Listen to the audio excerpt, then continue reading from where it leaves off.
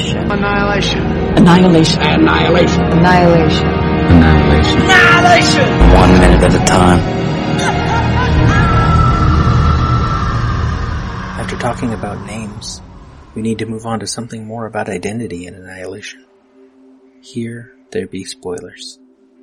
Annihilation, which structurally echoes films like Event Horizon or The Arrival, or an underappreciated TV show from a few years ago called The River, or most any explorer or adventure story. It harkens back even to Conrad's Heart of Darkness, except Kurtz and Marlowe are on the same trip into the jungle, where there have been many Kurtzes, including Kane, Oscar Isaac. This is a trip into the unknown taken by characters who are all dealing with loss, with grief, with the universe turned against them, and in response they explore because what else is there? They could wait to figure out who they are, or they could act, and hope that in action they become someone recognizable in the mirror. The film relies on an understanding of the psychological underpinnings of depression but doesn't make much effort to explore them explicitly. Emily Yoshida at Vulture calls it, quote, an unforgiving depiction of the relentless weight of depression, end quote. We are witness to these self-destructive characters on this suicidal mission. We are rarely invited into their heads, except inasmuch as the film offers clues, which I will come to later. First, though, there is an inherent political bent to all of this. Though none of it is overt, Elizabeth Bruenig at the Washington Post suggests that the Shimmer offers a metaphor for our modern world. Note, within the Shimmer, the 5 women lose track of days and cannot remember eating. Bruenig implies that they are not eating within the Shimmer. But they must be because they figure backward how long they've been inside the Shimmer by how much food is gone. But to be fair, we never see them eating. The opening line of the film, by the way, is, "What did you eat?" Taking the notion that the Shimmer itself sustains life by its very nature, Bruenig argues, quote, bounty and abundance are everywhere around us in our current moment, and are usually adduced as positive indicators for society. Look at all the things we have and all the new things being produced and circulated every day. More than we could ever use. More than we could ever want. Media showcases the kind of excess the United States is world famous for. From the gold-plated interiors of Trump properties to the breezy white opulence of the Kardashians' West Coast digs. Between the cheap and ever-changing commodities lining store shelves and landfills, and the less attainable but still enviable products displayed among the likes of the rich kids of Instagram, it's hard to escape the feeling that our world is overflowing with plenty. Yet not all plenitude fosters a sense of peaceful ease. There's a point at which overproduction and the constant generation of novel things begins to induce a feeling of deep disorder, chaos, and unease. Flourishing is a good thing. Human flourishing, that is. But disease, too, can flourish. The profuse growth of something can come at the expense of humankind. End quote. There at the end you get a central conceit of this film's plot. That these humans are becoming less human, less themselves, the more they venture into the Shimmer. At one point, Ventress, Jennifer Jason Leigh, says that she is hurrying toward the lighthouse at the center of the Shimmer so that the person who started this trip can be the one who finishes it. Ventress, of course, is dying of cancer. And cancer is also vital to the science fiction here. Lena, Natalie Portman, is ex-military, but she is a biologist who we see lecturing students about cancer cells early in the film. She also tells Kane in one flashback that aging is a fault in our genes. And cancer is basically natural cell regeneration gone wrong. Part of Ventress is already becoming something other than her. Or maybe just a new version of her. We also see Lena sitting down reading The Immortal Life of Henrietta Lacks in one flashback. Rebecca Skloot's book connects not only all of the research that has been attached to the immortalized cancer cells taken from Henrietta Lacks in 1951, generally called HeLa cells, but also Henrietta's life, to the lives of her children. Henrietta's immortal cells parallel the legacy of her descendants. Cancer is connected to life.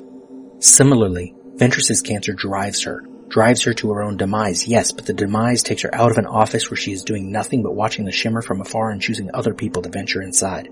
Ventress's cancer basically gives her life a more immediate purpose, and drives her to eventually become a faceless version of herself, but I will get to that later. Yoshida says that the book Annihilation, which I have not had the chance to read yet, quote, comes off as more of a portrait of an ecology in psychedelic decline. Garland's film was about a personality undergoing the same kind of breakdown, end quote. I would contend, it is not just one personality that is undergoing that breakdown. It is 5 women. It is Kane.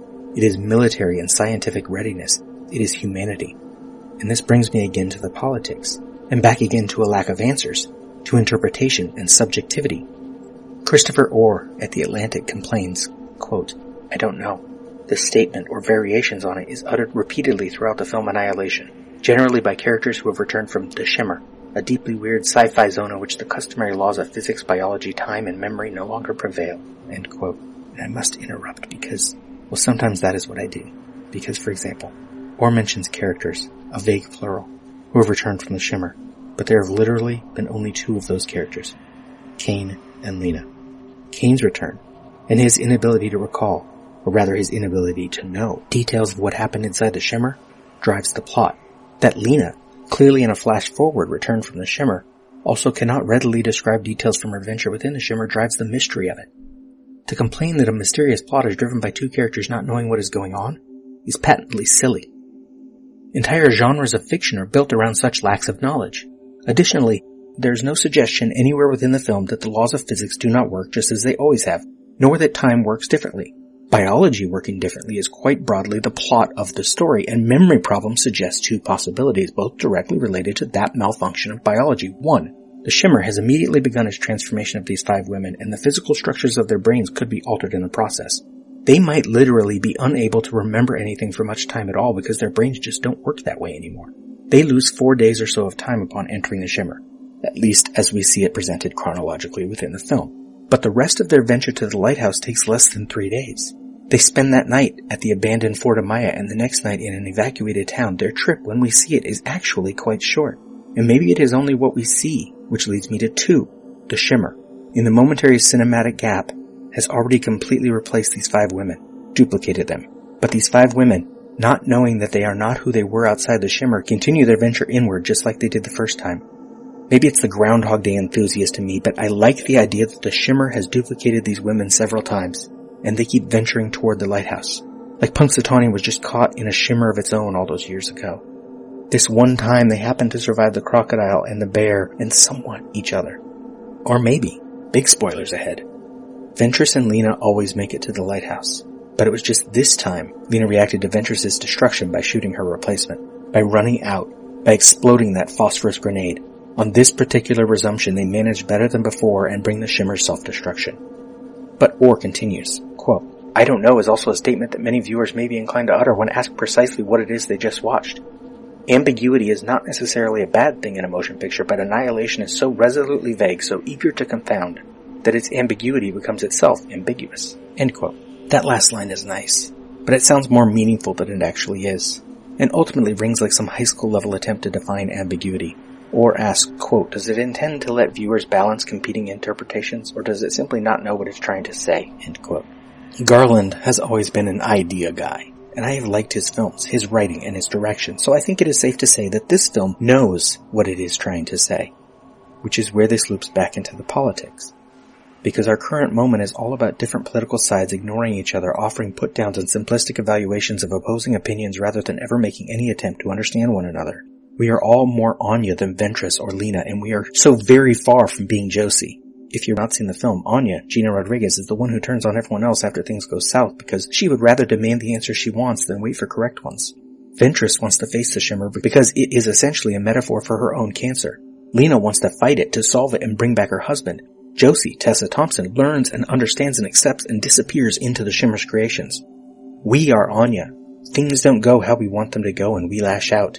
With unkind words, a scathing tweet, or with violence, or something in between. Today, as I write this blog entry I'm reading for this, was National Walkout Day. Students all over the country walked out of class to protest, ostensibly with an urge toward gun control, but even in that, like Occupy Wall Street a decade ago, the urge is not specific, not singular. There were more signs than I could count at the school where I'm teaching this semester, but they were not all about guns. They were also about equality, about racism, about sexism. Sides are muddled, not just in one another's eyes, but in their own. And I still didn't get to Ventress Without a Face or Crosby, Stills and Nash. Next time, I suppose.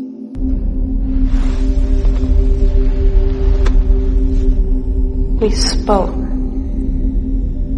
What was it we said? Wordlessly watching, he waits by the window and wonders at the empty place inside.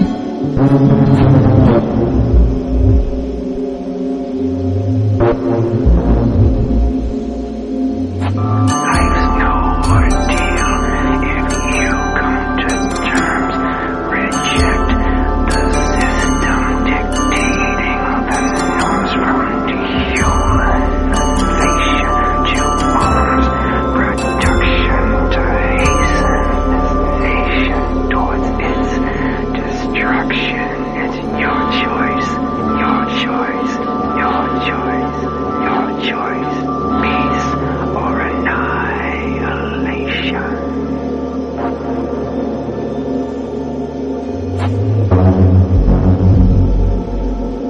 Annihilation is all we are.